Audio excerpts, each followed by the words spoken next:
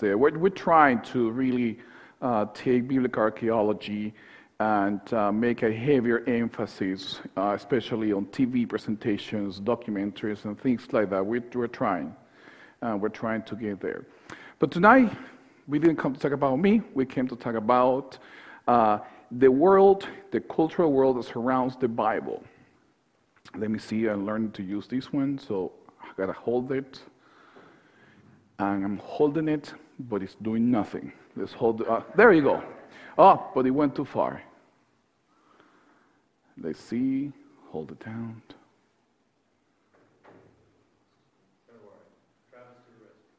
Okay. Oh, all right. Let's see. Point to the dot. All right. Anyways. Yeah, okay.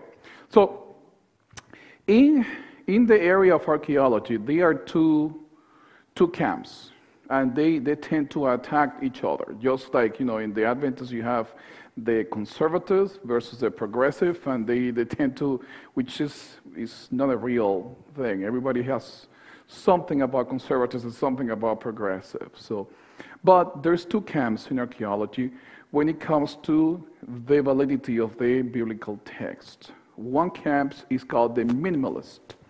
Those are the ones who minimized any historical validity of the text. So the stories didn't happen, the events are not true, they are ideological, they're just political propaganda, and any evidence that surfaces, it is usually used against the biblical text, or it is reinterpreted to not fit the biblical text. On the other spectrum, you have what is called the maximalist.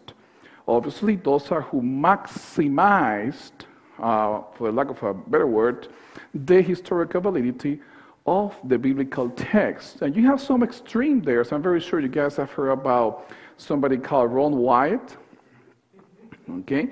We're not going to discuss Ron White here, but that is the wrong way of, that's the very extreme thing that you name that you have discovered in 10 years, anything or everything that nobody else has discovered in hundreds and hundreds for years, and then when you do an investigation and a search, you found that those claims are fraudulent. But that's the other extreme. In the middle ground, Andrews University and Adventist archaeology in general have tried to stay factual to the discoveries, but also true to the biblical text. And at the end, it's really an issue of perspective. Now, some of the strongest minimalists, you just passed, you already saw the picture of Kathleen Kenyon. She was a British archaeologist who, she made a lot of contributions to the field. Indeed, most of the methodology that we use today as far as excavating comes from her contribution to the field. But perhaps for tonight, the most important aspect is that she excavated the city of Jericho. Okay? And when she excavated Jericho, in her excavation report, she said that she concluded that at the time where the walls came tumbling down, there was probably one lady cooking a soup, and when she heard the trumpets, she dropped the soup and just started running away, because she found no walls that dated to the time of Joshua. Okay? Israel Finkelstein is an Israeli archaeologist, and he's the main voice of the minimalist in archaeology. Indeed, he's so minimalist that sometimes he upsets minimalists. So he really, it goes to a very extreme agenda, and obviously anything that is before the 7th century, you're talking about the time of Hezekiah, Omri, all those kings, he considers to be just political propaganda, not real, didn't happen. Okay? And then you just passed the picture of William Dever.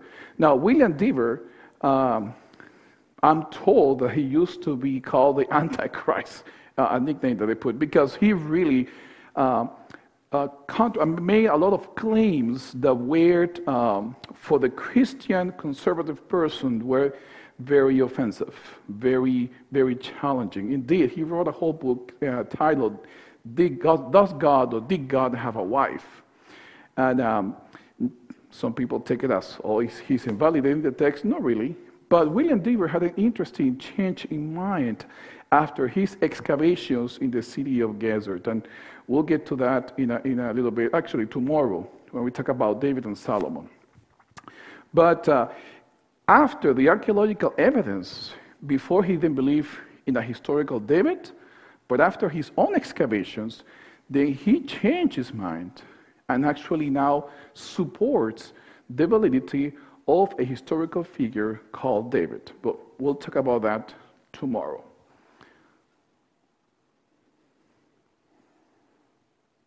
Okay. So, learning this. So there's two questions that I want to ask. Does archaeology prove the Bible? And that is a big, big question.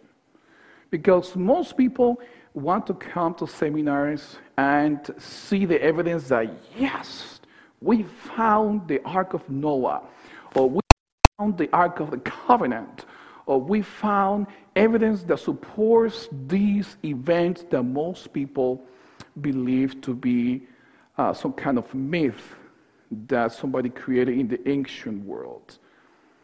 So the reality is that we need to perhaps ask the correct question, which is, does the Bible need to be proven?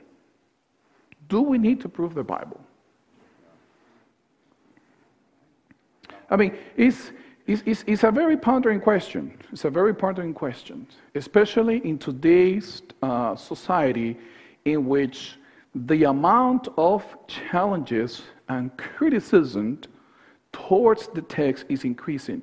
If any of you has kids, I mean like sons, daughters, granddaughters, any relative going to any university, they're going to be bombarded with statements that will really challenge their faith. My wife is now doing a degree in respiratory therapy, and she had to take a class on psychology. No idea why. But anyways, so she took the class, and the first statement that the professor said in her class was, so how many animals did Noah bring into the ark? And, obviously the students were like, well, yeah, we don't know how many, but by pairs, 2 by 2, some 7, some. And at the end he said, none, because it didn't happen.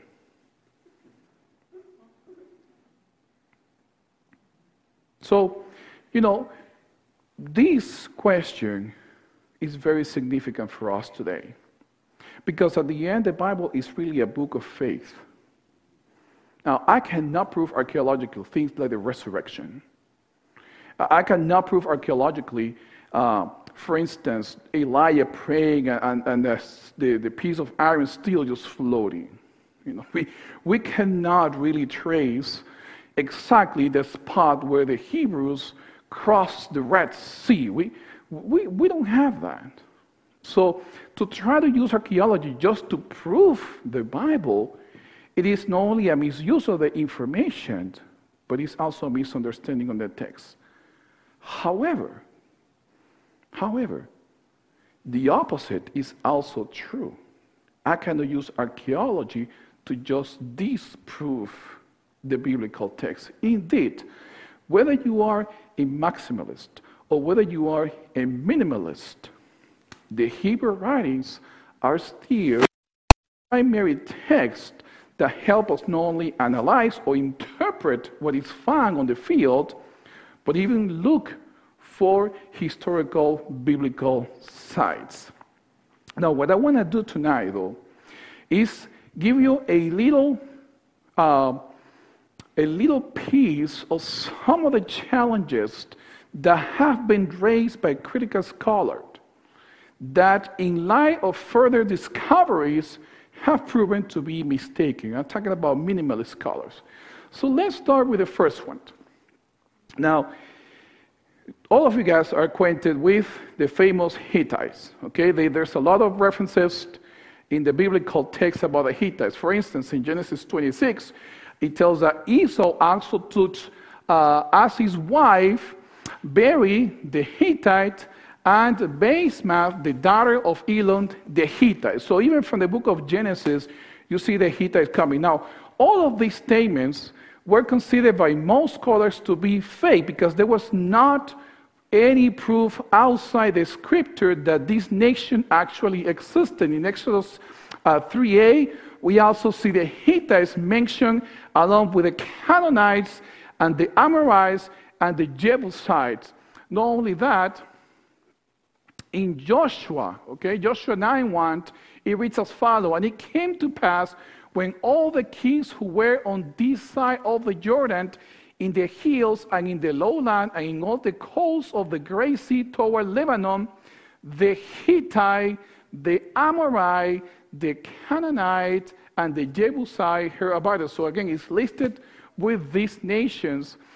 In 2 Kings, we also have another mention of the Hittites as the king of Israel has hired against us the kings of the Hittites. So here's a government agreement between two nations, and one of those nations is named as the Hittites. Obviously, we know all the famous story about David and his affair with Bathsheba, who was the wife of Uriah, who was the Hittite.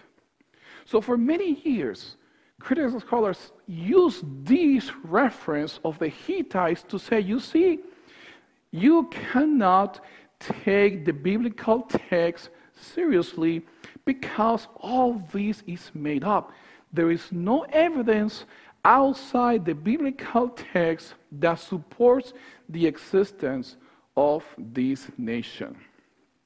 However, in 1914, there were some archaeological excavations in an Assyrian colony of Kutelpe. Now, the first evidence of the existence of the Hittites did not come from the Hittites themselves, but from the Assyrians, because they were found ancient documents, Assyrians, that talk about this colony and the treatments that were made between the Assyrians and the inhabitants of the land of Hatti.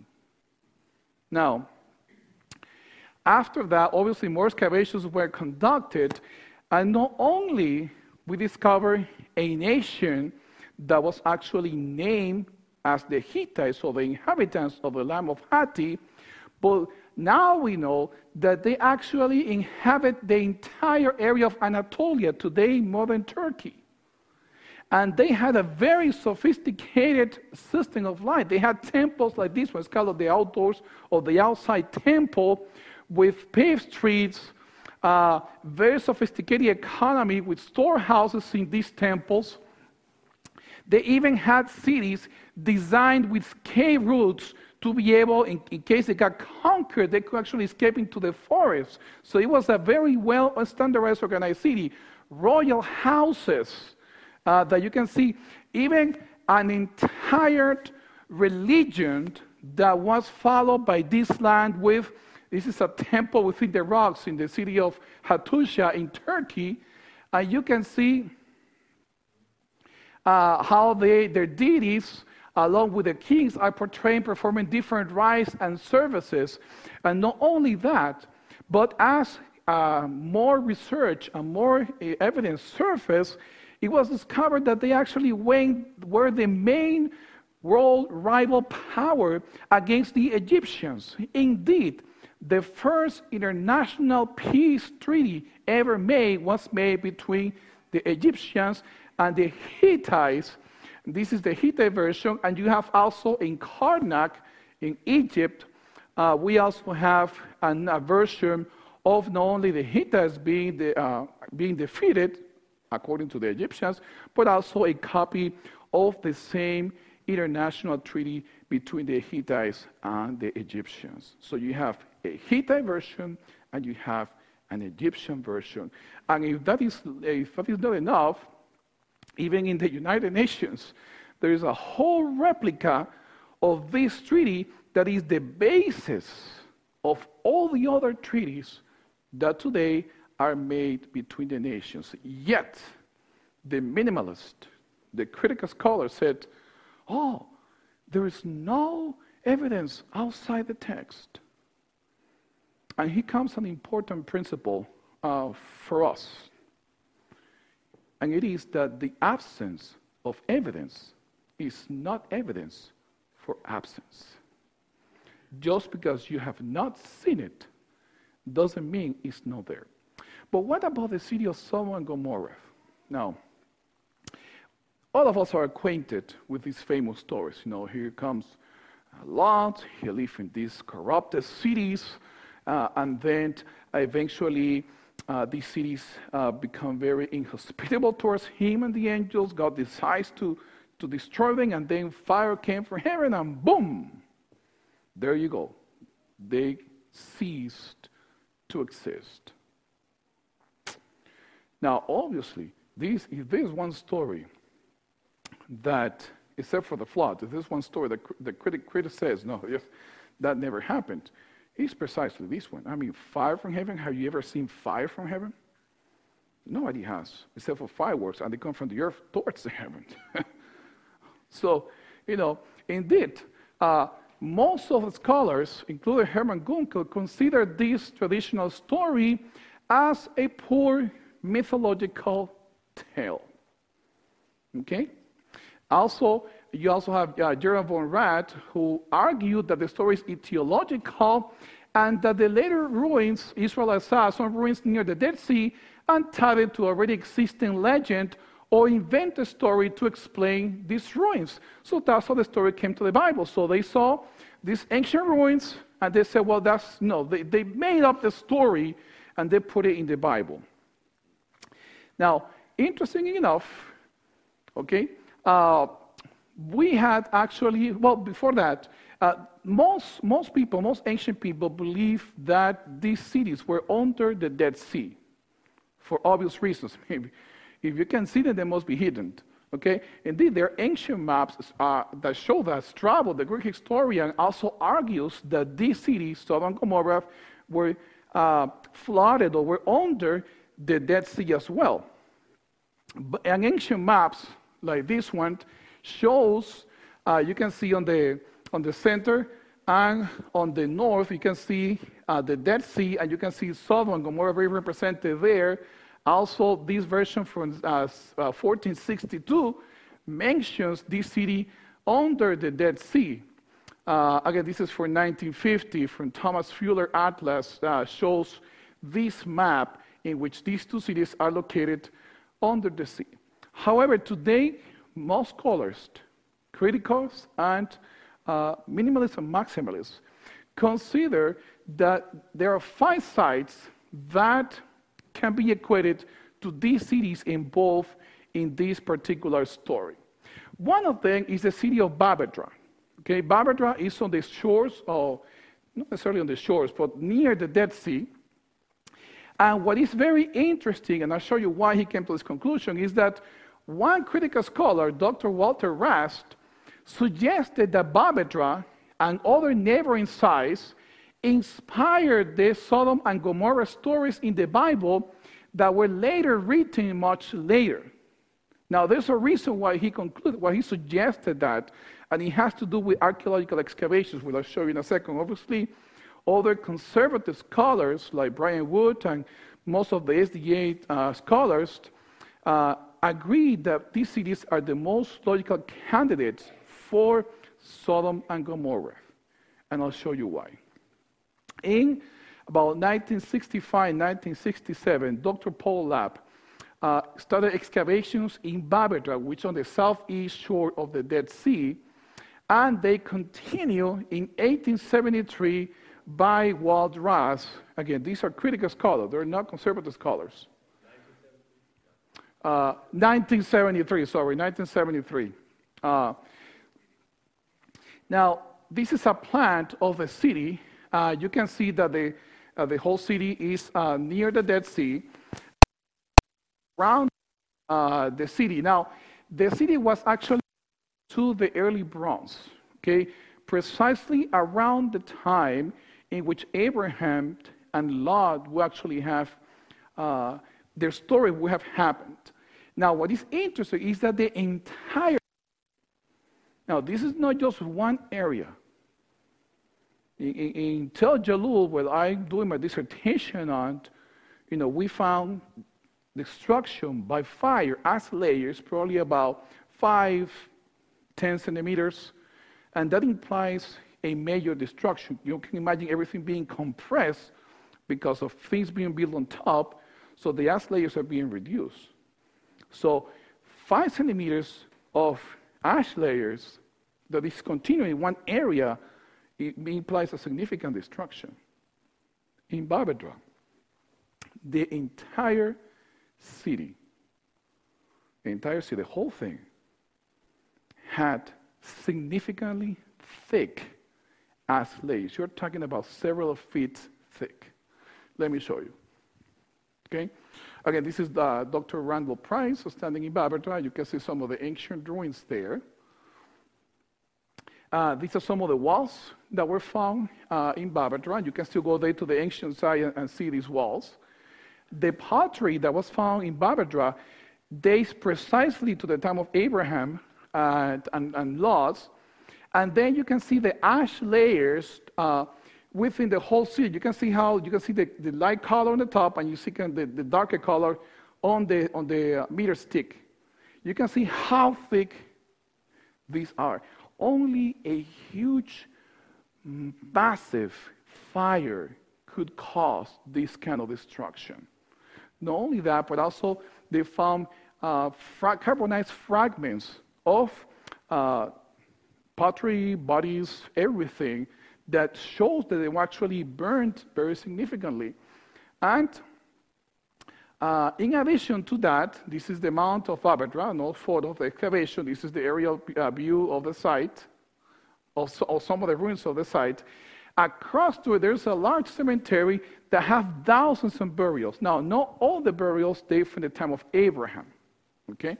But it's very significant that the site eventually became an ancient cemetery for the locals.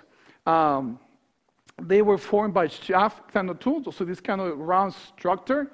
And then inside those, they were usually about 6 feet deep and about 3 feet wide. And inside, it opens the chamber to several other tombs. So you have this main entrance, and inside you have these little chambers. I think I have a picture here coming soon. Again, the pottery, a lot of the pottery dated to the time of Abraham. And in one tomb only, it contained about 250 bodies in these chambers. And a lot of these bodies were also burnt as well, especially the ones that were buried that had pottery dating to the time of Abraham. This is Donald Ornert, kind of looking at the excavations, some of the tombs. These are some of the artifacts that were found with a picture of the tombs with the bones and the pottery found in it. And this is the way the tombs were actually formed. So you have a central entrance, usually blocked by a stone, and then once you go down, then you have these little chambers in which you put the bodies along with the pottery, and a lot of them actually have pottery dating to the time of Abraham. Now, it is interesting that during the last phase of the excavations in Barbadra, several of the bodies that were placed in these charnel houses, about 400 of them, were found to be completely burned. So not only you have a huge ash layered throughout the entire city, but now you have a cemetery that is formed, that have bodies that were buried during the time of Abraham that were actually burned. But also, even the charnel houses that you found in this city actually were also burned as well. So you have massive destruction, massive burned in the entire city of Barbadra, just southeast of the Dead Sea. Again, this is a map. You can see there where Moab and Edom and Ammon towards the north, and you see where Barbadra is on the shore of the Dead Sea. And then you see another important site called Numera. Now, again, most of these cities have been identified as follow: Babedra with Sodom, Numera with Gomorrah, Saphar with Sword, Phaefa with Atmath, and then Canazair with Seboim. You can look at the stories. These cities are related to the same story. Now, again, Walter Ras, who does not take the Bible story in straightforward fashion, as conservative readers might, he does see a connection. For him, the destruction of the early bronze Babedra became the foundation for the Sodom saga, which was borrowed and adapted by the Israelites much later as a good example of historical critical interpretation. So it is interesting, again, that here a critical scholar sees a connection between the two because of the archaeological evidence. The only thing we don't have is a sign that says, "Welcome to Sodom." But the evidence is so compelling that even minimalist archaeologists do see a connection. And again, the destruction is massive. But also, there was another story, another connection with another important city, because we like Sodom, but what's the other city? Gomorrah. Okay, so what about Gomorrah? Now, one of our own scholars, William Chea, was able to find etymological connections between the name of Gomorrah and the name of a very important site called Numera. I'm going to skip this one for the sake of time. Okay, so he suggested that there's a linguistic connection in the Hebrew Gomorrah, how it's spelled, and in the Arabic name Numera, because of the substitution of a couple letters, Ayun by a Nun. Now, it is interesting, the ruins of Numera also are south of the Dead Sea. They also have excavations, they perform excavations in Numera, and they found a city that also dated to the same time of Babedra. So we're talking about the early Bronze occupation. So it was occupied during the time of Abraham. You can see some of the walls that are found in Numera. And it's interesting that in the occupational layers, Numera was destroyed twice, as was Gomorrah. Okay, same idea. And there were 20 seasons of occupation between the two destructions and 20 years between destructions. So the correlations between the occupational layers of the site fits very nice. It was occupied during the time of Abraham. There is a linguistic connection between Numera and Gomorrah, and also the two destructions that are accounted in the biblical text are also accounted in the archaeological record. Even more, in the charnel houses also that were found in Numera were also burned just as the ones in Babedra, with also massive thick layers of ash. Now, I cannot stand here and tell you we have definite proof that these two are Sodom and Gomorrah. But if a critical scholar sees a connection, and the only thing that impedes him to make the claim is his perspective, I have to go and say, well, the absence of evidence is no evidence for absence. But let's talk about early Israel. Okay, most critical scholars do think that late Israel, yes, that was historical, but before, no, not necessarily. However, there are few monuments that do mention Israel. One that everybody pretty much agrees is the Merneptah Stela. Now, Merneptah, is a pharaoh that actually ruled around 1200 BCE, and he builds a stela to kind of boast about his military conquest. And among the nations that he mentioned that he conquered is precisely mentions the land of Israel. Now, one of our scholars, Michael Hassel, did a research precisely on the spelling and the use of the determinative to identify nations, and he concluded that the use of the determinative in the stela thus correlates as Israel being mentioned as a nation. This is about 200 years later from the traditional day of the Exodus, around 1450 BCE. But not only that, recently there was a proposal by two scholars, two Egyptologists, Manfred Gort and Peter van der Veen and Christopher Thys. Now, they found a pedestal dated to Amenhotep II earlier than Merneptah. You're talking about 1400 BCE, 1450. And when they read the toponym is a pictographic depiction of an area. And what you have is, usually they tend to mimic the outlook or the appearance of the nation being conquered, and then inside the cartouche, which is the little hieroglyphic tube that you see inside, then you spell the name of the nation that is being conquered. Now, one of those spellings, even though it's kind of broken, they identify as actually reading the nation of Israel. Even further, you can see how they are portrayed with the hand ties on the back, and that is a typical portrayal of nations that Egyptians actually have enslaved. Now, this is very nice because it dates to very close the time where the Exodus actually happened. But in addition to that, there are several inscriptions. One of them is a Soleil inscription, BCE, that mentions a very interesting people, the Shashu of Yahweh. Now, most scholars do translate or interpret the term Shashu to mean nomads, so nomadic nations.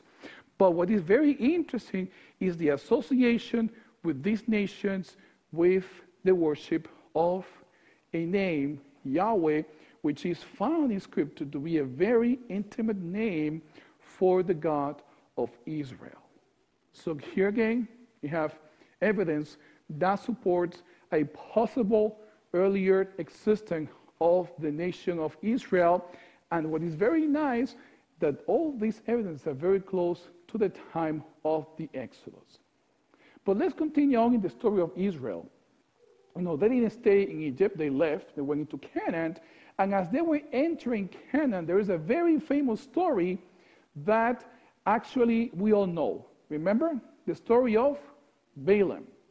Now, Balaam we know because he was crazy enough to argue with an animal, a donkey, okay? That would be a story that most people would consider, atheological. That's who talks to an animal? Only Dr. Dolittle, However, in excavations at a site in Jordan on Moabite land called Deir Allah, they found a very interesting inscription in a very small shrine. Now, Deir Allah is located north of the Dead Sea and west of the Jordan River. You can see also it's north of the river Jabbok is where you have the story of Jacob fighting with the angel. That's where it actually happened. And it's Ammonite territory in the area of Gilead. However, Deir Allah has been identified mostly with the Moabite culture. Now, excavations in Deir Allah have been conducted for a very long time. Some of the earliest excavations, this is a view from the north of the site. And this is a plan of the excavation of the site itself of Deir Allah. It shows occupation during the Iron Age and a lot of Egyptian influence in it. Now, in 1987, excavations, when they were looking towards the north, they know a road that actually came all the way to the Tell. And in addition to that, they also found, again, a very small shrine that had collapsed. The whole building had collapsed. The structure had collapsed. And that collapse allows to preserve an inscription found right in situ. Now, the inscription dates much later to the time of Balaam, but it was plastered on the walls. It was very significant, and it is usually it's assumed that it was the building by an earthquake. Okay, here's a closer picture of the shrine where the inscription was found, kind of a dry, and you can see where the inscription would have been actually inscribed on the wall. Also, this is an artist reconstruction of the shrine, and that will be significant because it will highlight the importance of this person, or this inscription. And in the inscription, after they remove it, they found two things. They found the name Balaam, and over there on the top, and they also found the name prophet.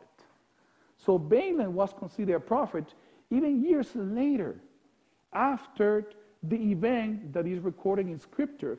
That tells you that earlier on, Balaam, among the Ammonites and the Moabites, was considered a very important prophet, related especially to the cultic activities of these two nations. So again, you have in the Scripture, you have Balaam talking to a donkey, and then now you have an inscription that dates later, but supports the earlier tradition of this person being not only historical, but also associated with the role of a prophet, or a cultic role, just as it is stated in the Scripture. And there's also a sphinx on top of the inscription that, again, shows the influence of the Egyptian culture in this area. So we have the Balaam inscriptions, and I'm going to move here quick. Now, recent excavations, we go now to the time of Joshua, okay? And I'm pointing out really quick about an important excavation that is being conducted as we speak, currently, and is Shiloh. Now, Shiloh appears in several texts. In Joshua 18, it is identified as a place where they set up the tabernacle of the congregation before they actually conquer the land of Canaan. In Psalm 78, Solomon says, he abandoned the tabernacle of Shiloh, the tent he had set up among humans. He sent the ark of his mind to captivity, his splendor into the hands of enemy. So from the time Israel entered the land until the time of Samuel, the ark of the covenant was precisely located in the city of Shiloh. So when you go into excavation of Shiloh, you expect to find something related to the cult of the religion that was practiced there. Well, here's a review of the site in Shiloh. There's an American excavation as well as Danish excavations. Among the findings in Shiloh was a scarab from Thutmose III. Now, Thutmose III ruled from about 1458 to about 1425. He is the sixth king of Egypt's 18th dynasty, and he is the one who gets really angry at a queen/pharaoh, Hatshepsut. So he tries to eradicate everything, and some people associate Thutmose III with the pharaoh of the story of the Exodus, okay? So they found, no, we didn't excavate there, they found very strong evidence for the site being occupied during the time of the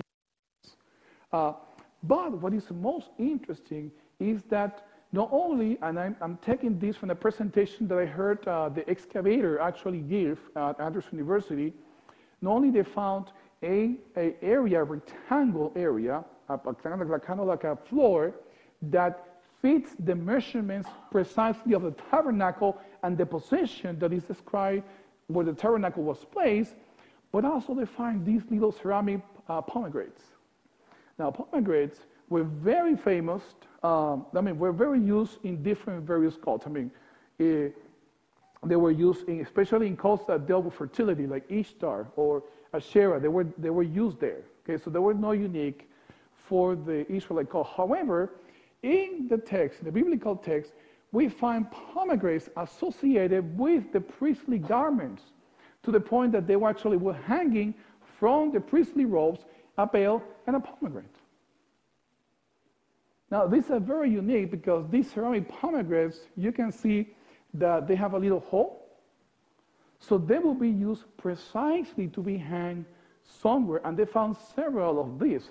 Some of them were found, which is very interesting, by Israel Finkelstein in earlier excavations. Now, he didn't identify as pomegranates because the bottom part was missing, but when they found these ones, and they related this one, they compared this one to the one that he found before, they concluded that they were pomegranates.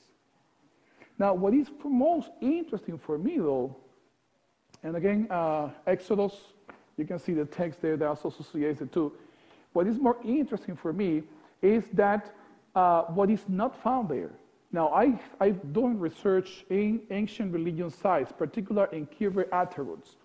So I know the type of cultic material that you usually find, like kernoids and figurines and anthropomorphic and zoomorphic figures that are represented like bases with bull faces that you find in these Transjordan and Cisjordan Canaanite, Moabite, Ammonite sites.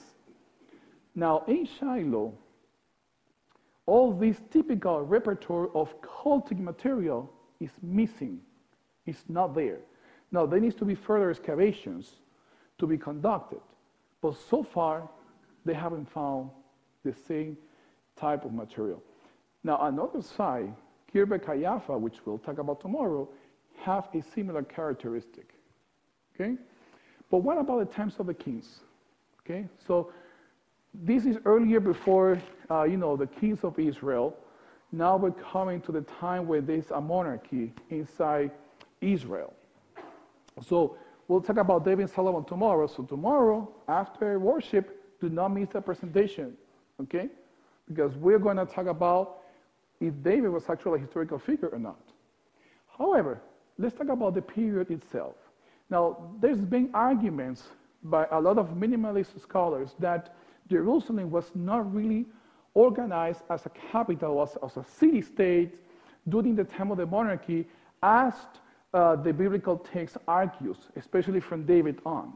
However, recently they found a temple seal that mentions that it belongs to the governor of the city. The seals are pretty much the signatures, okay, that were used, what you today sign something, at least seal, it goes.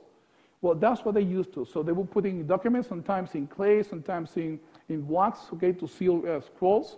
And that will contain the signature of the person in charge. But yet they found a seal that is about 2,700 years old that belongs to the temple in Jerusalem, and then also mentions a governor, showing that at least during the 7th century, you have actually proof that there was a political system going on in the city.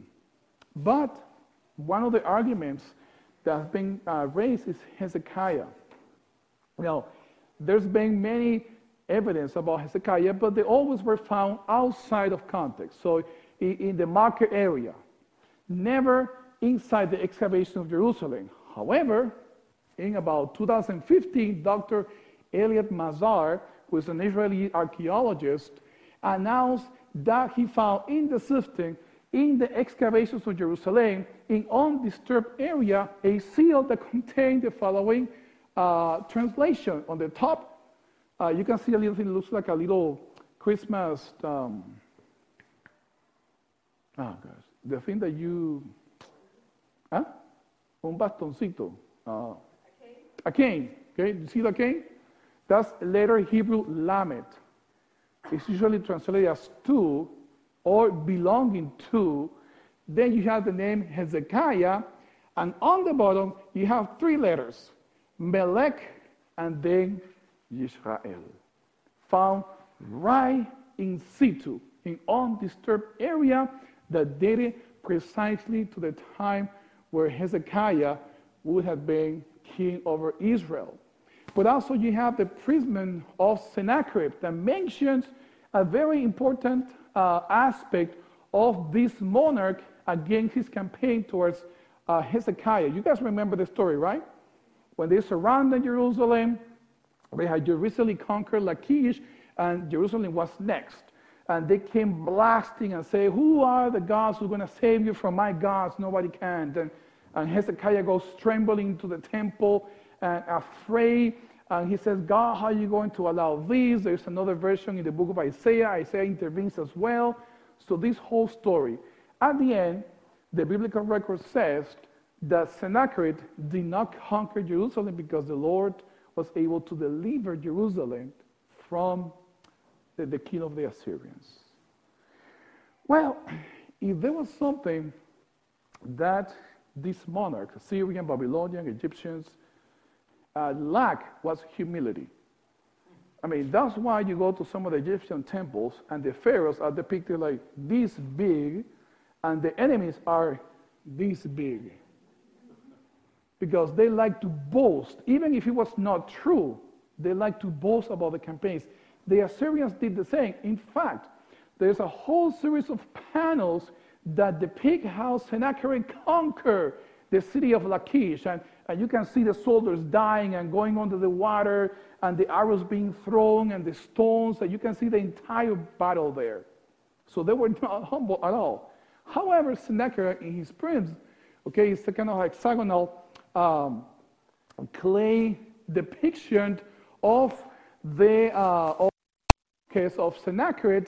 He mentions he mentions Hezekiah, but here's what actually says a translation from the Princes about how he dealt with this king.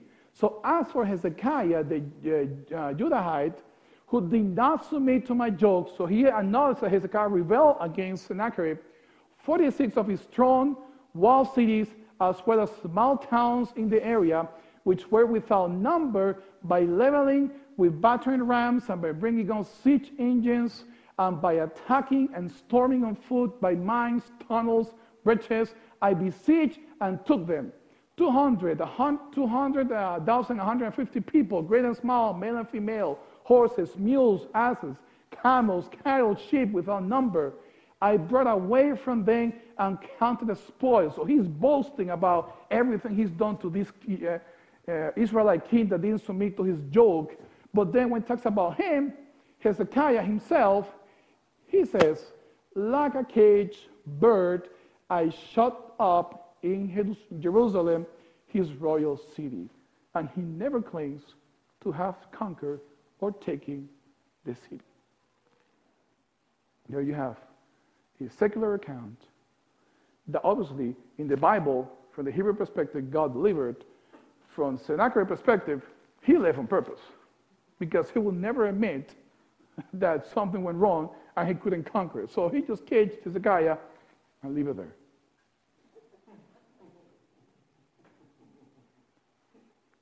But in addition to that, we have what's called a Siloam inscription, which has a very nice connection to Adventist archaeology because the inscription was actually chiseled out from the Hezekiah tunnel, and then it was rediscovered by Siegfried Horn, the father of Adventist archaeology, in the Istanbul Museum. So he was the one who rediscovered the inscription. Now it's in a very nice display in Istanbul.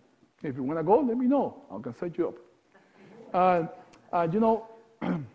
The inscription relates how the Israelite workers tried to build a water tunnel to bring water inside the city in preparations for the siege that they knew the Assyrians were going to carry out. So we have the Prince of Sennacherib, we have the Siloam inscription, and they both do correlate in this story. But there's another important seal that appeared that is very important for this area, okay? Now, the interesting thing about this seal is from the Ophel excavations, also found in undisturbed area, paleographic analysis dated to the 8th to the 7th centuries, and it has two words belonging to Isaiah, and also mentions him as a prophet, a Nabi in Hebrew.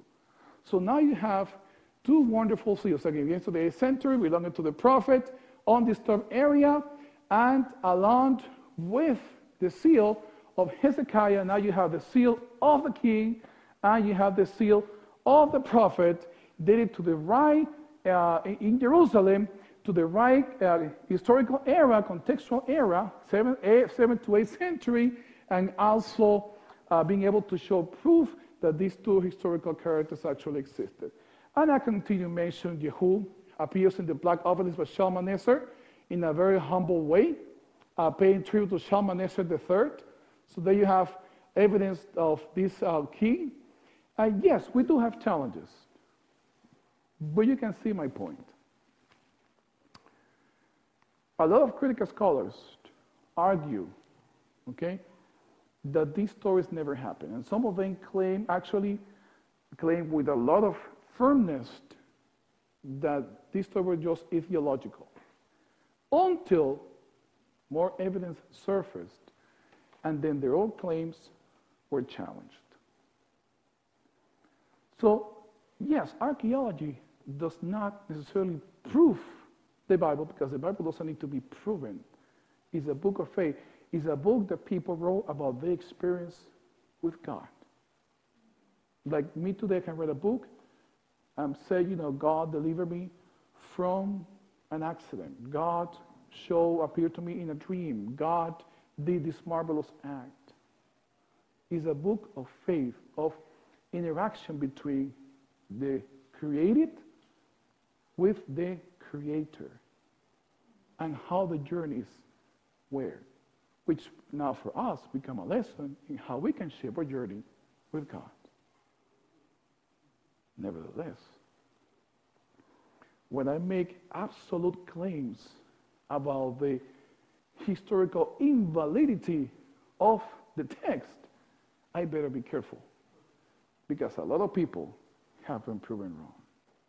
And we have to remember, the absence of evidence is not evidence for absence. Thank you.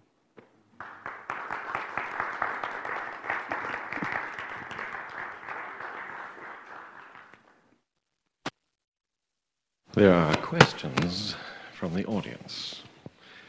Brother Guy. Back up 2 slides to the very last one that has a seal on it. Nope, There were keep going. several that had a seal. There, that one. Yes. To know what the symbols in the center and to the right center of the right hand indicate. It looks Yes. like almost like an insect or something in the center, and then the one on the right is a symbol. That's the wing. So, yes, I do. The symbol, the seal or the bulla dates to the later part of Hezekiah's kingship. Okay. Now, what you see at the center, what you see on the side, on my left side, your right side, is an Egyptian symbol of the Ankh. The Ankh is an Egyptian symbol for life. You can see in a lot of Egyptian depiction as, for instance, the gods giving life to a pharaoh, and you see this symbol presented there, So it means, it has nothing to do with a cross. There's a crazy book somewhere out there that associates this with a cross, and the cross is a pagan symbol. Nothing to do with that. Okay, just a symbol of life. And then at the center, you have to imagine this bulla not from a frontal view, but from a top view. So what you see at the center is a little circle with rays, okay, implying the sun. And then what you see on the sides are actually wings, obviously pointing out to the sun god of Egypt. So there was a lot of Egyptian influence during this time, because you have new emerging powers. You have the Assyrians, and obviously the Assyrians were the power that you didn't want to deal with because they were nasty. I mean, the main form of Assyrian power was to instigate fear. Okay, so obviously the area of Palestine was more inclined to form alliances with the Egyptians that were more merciful to keep the Assyrians away. So there's a lot of Egyptian influence during this time in Palestine. But that's what the symbols actually mean. Any other questions? You can't do this on the Hope Channel. Go ahead. At the very beginning, Just a minute. At the very beginning of your talk, you noted that there was an inscription where most of it was apparently in black on a wall, but a portion of it was in red. Did I understand that correctly? Which inscription? Which one? Way back, 30 one? slides before. Before or after? Oh, way before, at the beginning of your talk. Balaam. Yes, I think it was the Balaam. Oh, yeah, I know what you're talking about. And so I just wanted to clarify, did I hear you correctly and did I see on your slides correctly? Yes, that some of it was actually in red. No. That's a highlight for It modern. is a highlight to highlight where you have the name of Balaam on the very top, and then the word prophecy in the Moabite script on the bottom. So it's just highlighting where the words Balaam and prophecy are. Okay, so I was just wondering if that was original, how common that was, and this is just a modern Yes. highlighting thing. Okay. Exactly, yes. Yes.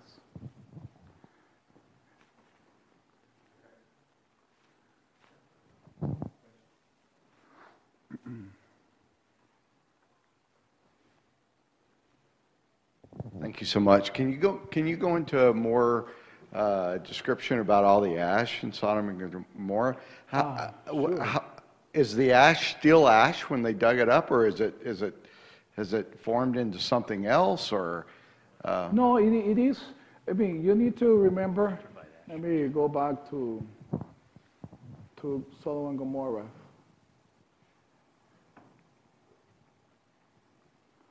Gomorrah, we are almost there.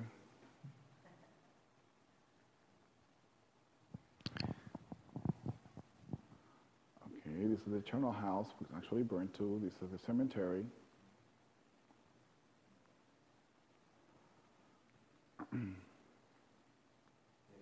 That's good. No, that's a pretty fine finding. So you see there. So yeah, most of this city, you know, they got destroyed, and then people, most of the time, they just build on top of the destruction, or they themselves destroy the city. So that's what you have what is called a tail or a mound, okay? Because you build on top, and then you have these layers, and as you accept, obviously they're not like straightforward. Sometimes they just, you know. So you go down. Whatever happens on the top then compresses what is on the bottom. And that is very nice because it preserved a small fraction of a history. So each layer contains ceramics, contains objects, contains sometimes floor or surfaces like mud brick compact layers. That mud bricks actually walls of felt and were compacted. So all that creates a stratigraphy, which is what we use in order to be able to kind of tell the story of a site, when it was occupied, and which sites it was occupied, how many times there were reconstructions, destructions, and then destructions are usually identified by two aspects. One is an ash layer, okay? And it's still ash? Yes, it's still ash, still ash. And then usually when you have a lot of mud, brick, compacted material, like very compacted, thick clay, then usually there was either a roof or a wall that collapsed, and then it got pressed down to form a layer. So yes, this is ash, and that tells us that there was a destruction by fire. Now the impressive thing about Barbadra is that the ash not only is very thick, but it's all over the place. I mean, again, with the site that I'm doing my dissertations, Field G and Tal Jalul, on excavation of Andrews, you know, I have destruction by fire, but the layer is probably 5 centimeters, perhaps 10 centimeters, at the most, you know, 20 centimeters. But this one is over a meter thick. So this is huge. This is huge, massive fire, and that's why some critical scholars have said, you know, this fire is very unique to this. This must have had inspired the story of Sodom and Gomorrah that, you know, was kind of exaggerated or changed in order to favor the political rising of a nation of Israel. So following up, Oh, I was just, is that thick layer of ash at both the supposed sites in Sodom and Gomorrah, or is this just one site? No, it is thicker in Barbadra. Okay. In Gomorrah, I believe it's not as thick, but it's still there too. so following up on the questions about the ash, a very thick layer of ash, which is, you know, as you've pointed out, potentially 10 times thicker than the other site that you've worked at personally, implies that there was lots of fuel to burn to produce the ash. That then would imply that most of the structure, well, there was just a lot to burn. And if the structures were made of mud bricks or stone or baked bricks or whatever it was, that isn't going to burn because that's not fuel, that's mud or stone in essence. And so the question is,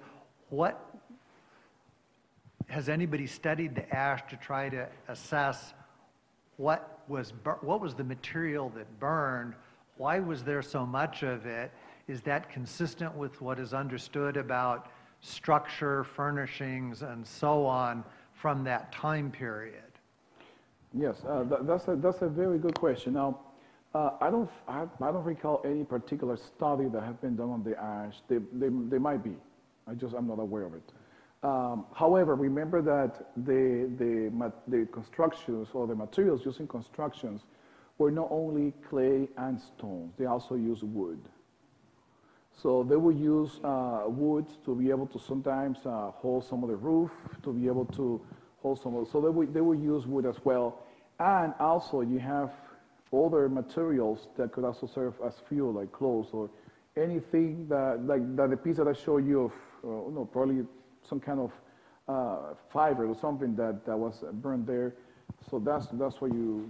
So yes, you find these ash layers in pretty much almost every single site has them.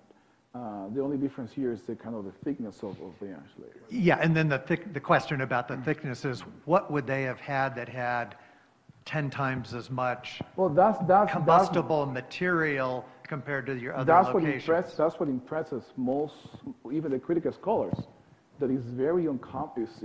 I mean, these had to be a fire that was actually burning the clay. So it was.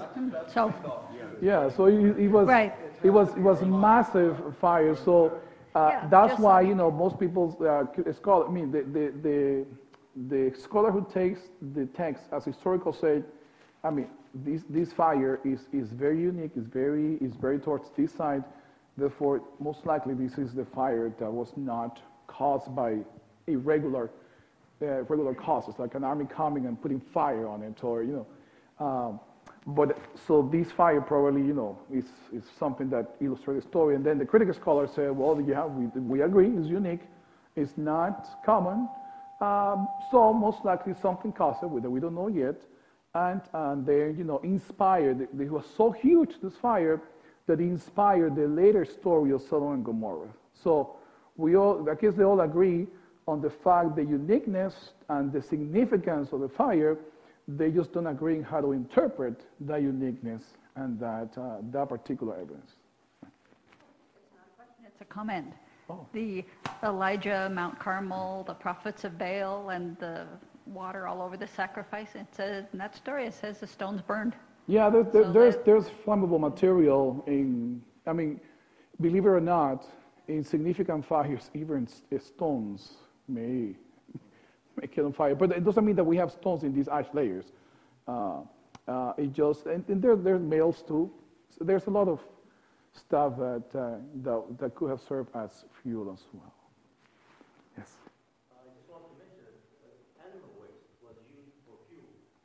Yes. And all that stuff that is there could have come from, a lot of it could have come from the animal waste. Yes, absolutely. There's a lot of things that can serve as fuel. I mean, these ash layers are all over the place. So there's, if an army comes and can set a city on fire, how much more God can cause something significant, even burn the stones.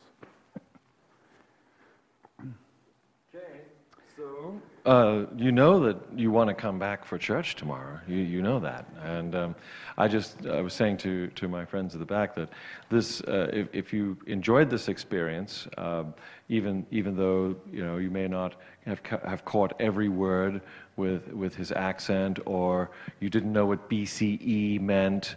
What does BCE mean? Well, it's before Christian era. Before Christian era, that's BCE. Or before okay? Common Era. Before Common Era. Whatever it is before Christ. Okay. Okay. So I was saying this is like a master's level class. Okay, this is the sort of thing that you're going to get if you are in seminary, and you just get a whole lot more of it. And then you'd be asked, like he is being asked, to go and do your own research. So just know that church, we have the opportunity in this locale, in this local situation, to be that group of people who would like to dig. And I don't just mean dig in Israel, but dig into information and be willing to say that even those who come from the minimalist perspective probably need to be listened to for why they say what they say, and then, you know, we can be cautioned to not be maximalists, where we're looking for the archaeological spade to confirm the word, but that we're just going with the evidence that we see. And I'm going to say this kind of tradition within Adventism has been something that has saved us many times from the embarrassment that others have suffered, because we have been willing to be careful, to do careful work. And I'm proud to say that as Adventists we have that tradition. It's Bill Shea, by the way. He is a good Texan and is a friend of the family. And he was a incredible. He studied under Albright, by the way, who has a institute right there in Jerusalem. And I know that there are those of us who've been to Israel. And there's those of us who'd like to go to Israel again. I just wanted to say that Abe and I talked today about that possibility, and that we could potentially put on a kind of an upper scale, an upper division trip, where we would do some study before we go, and then be over there, be on the site, see things for ourselves, not just in pictures where other people are getting to see it, but actually see it for ourselves, and see what it feels like. As you can tell, it's hot, it's dry, kind of like Southern California in the summertime, and so we would know how to exist in those circumstances. Thank you so much for coming. Let us pray. Father, thank you. We are inspired because you send your Spirit. Jesus, you are with us, and you are able to enlighten us, and you give us the opportunity, because you were with your people during all of this, and you tried very hard to use them to be a light to the world. Now it's our turn, and we are asking that you would help to have a clear channel to us for the information we need to know for this time and place, so that as people ask questions of us about the God of Abraham, Isaac, Jacob, the people of Israel, and the people of today, we can say with clarity, we believe in the God, the Creator God, who loves us and who is coming back to get us according to His word, and we believe. Thank you for confirming that belief with the diggings of careful excavators, and we just ask that as we move forward in this study this weekend, that you will continue to answer questions and or tease us with more questions so that we will get to know you better. In Jesus' name we pray. Amen. See you tomorrow morning, and we will praise the Lord together and learn more. We will be having fellowship lunch tomorrow, and we're not going to, Birker, we can record this. You said we're not going to come back into the sanctuary after fellowship lunch while you're having dessert. I'm going to set up with Birker, and we're going to have the third presentation in the multi-purpose room while you're finishing. Abe literally has to get on the road quickly tomorrow, and we're wanting to help him do that. And not only that, but we're also wanting to have as many people be able to be at the meeting without having to go home and come back. So tell your friends, and it's going to be about David. I mean, this is one of the favorite characters in the Bible, and the fact is that it took a long time for his name to be discovered and verified that he actually existed, but it's happened, and we'll learn how that all happened tomorrow afternoon. So thanks a lot. Amen.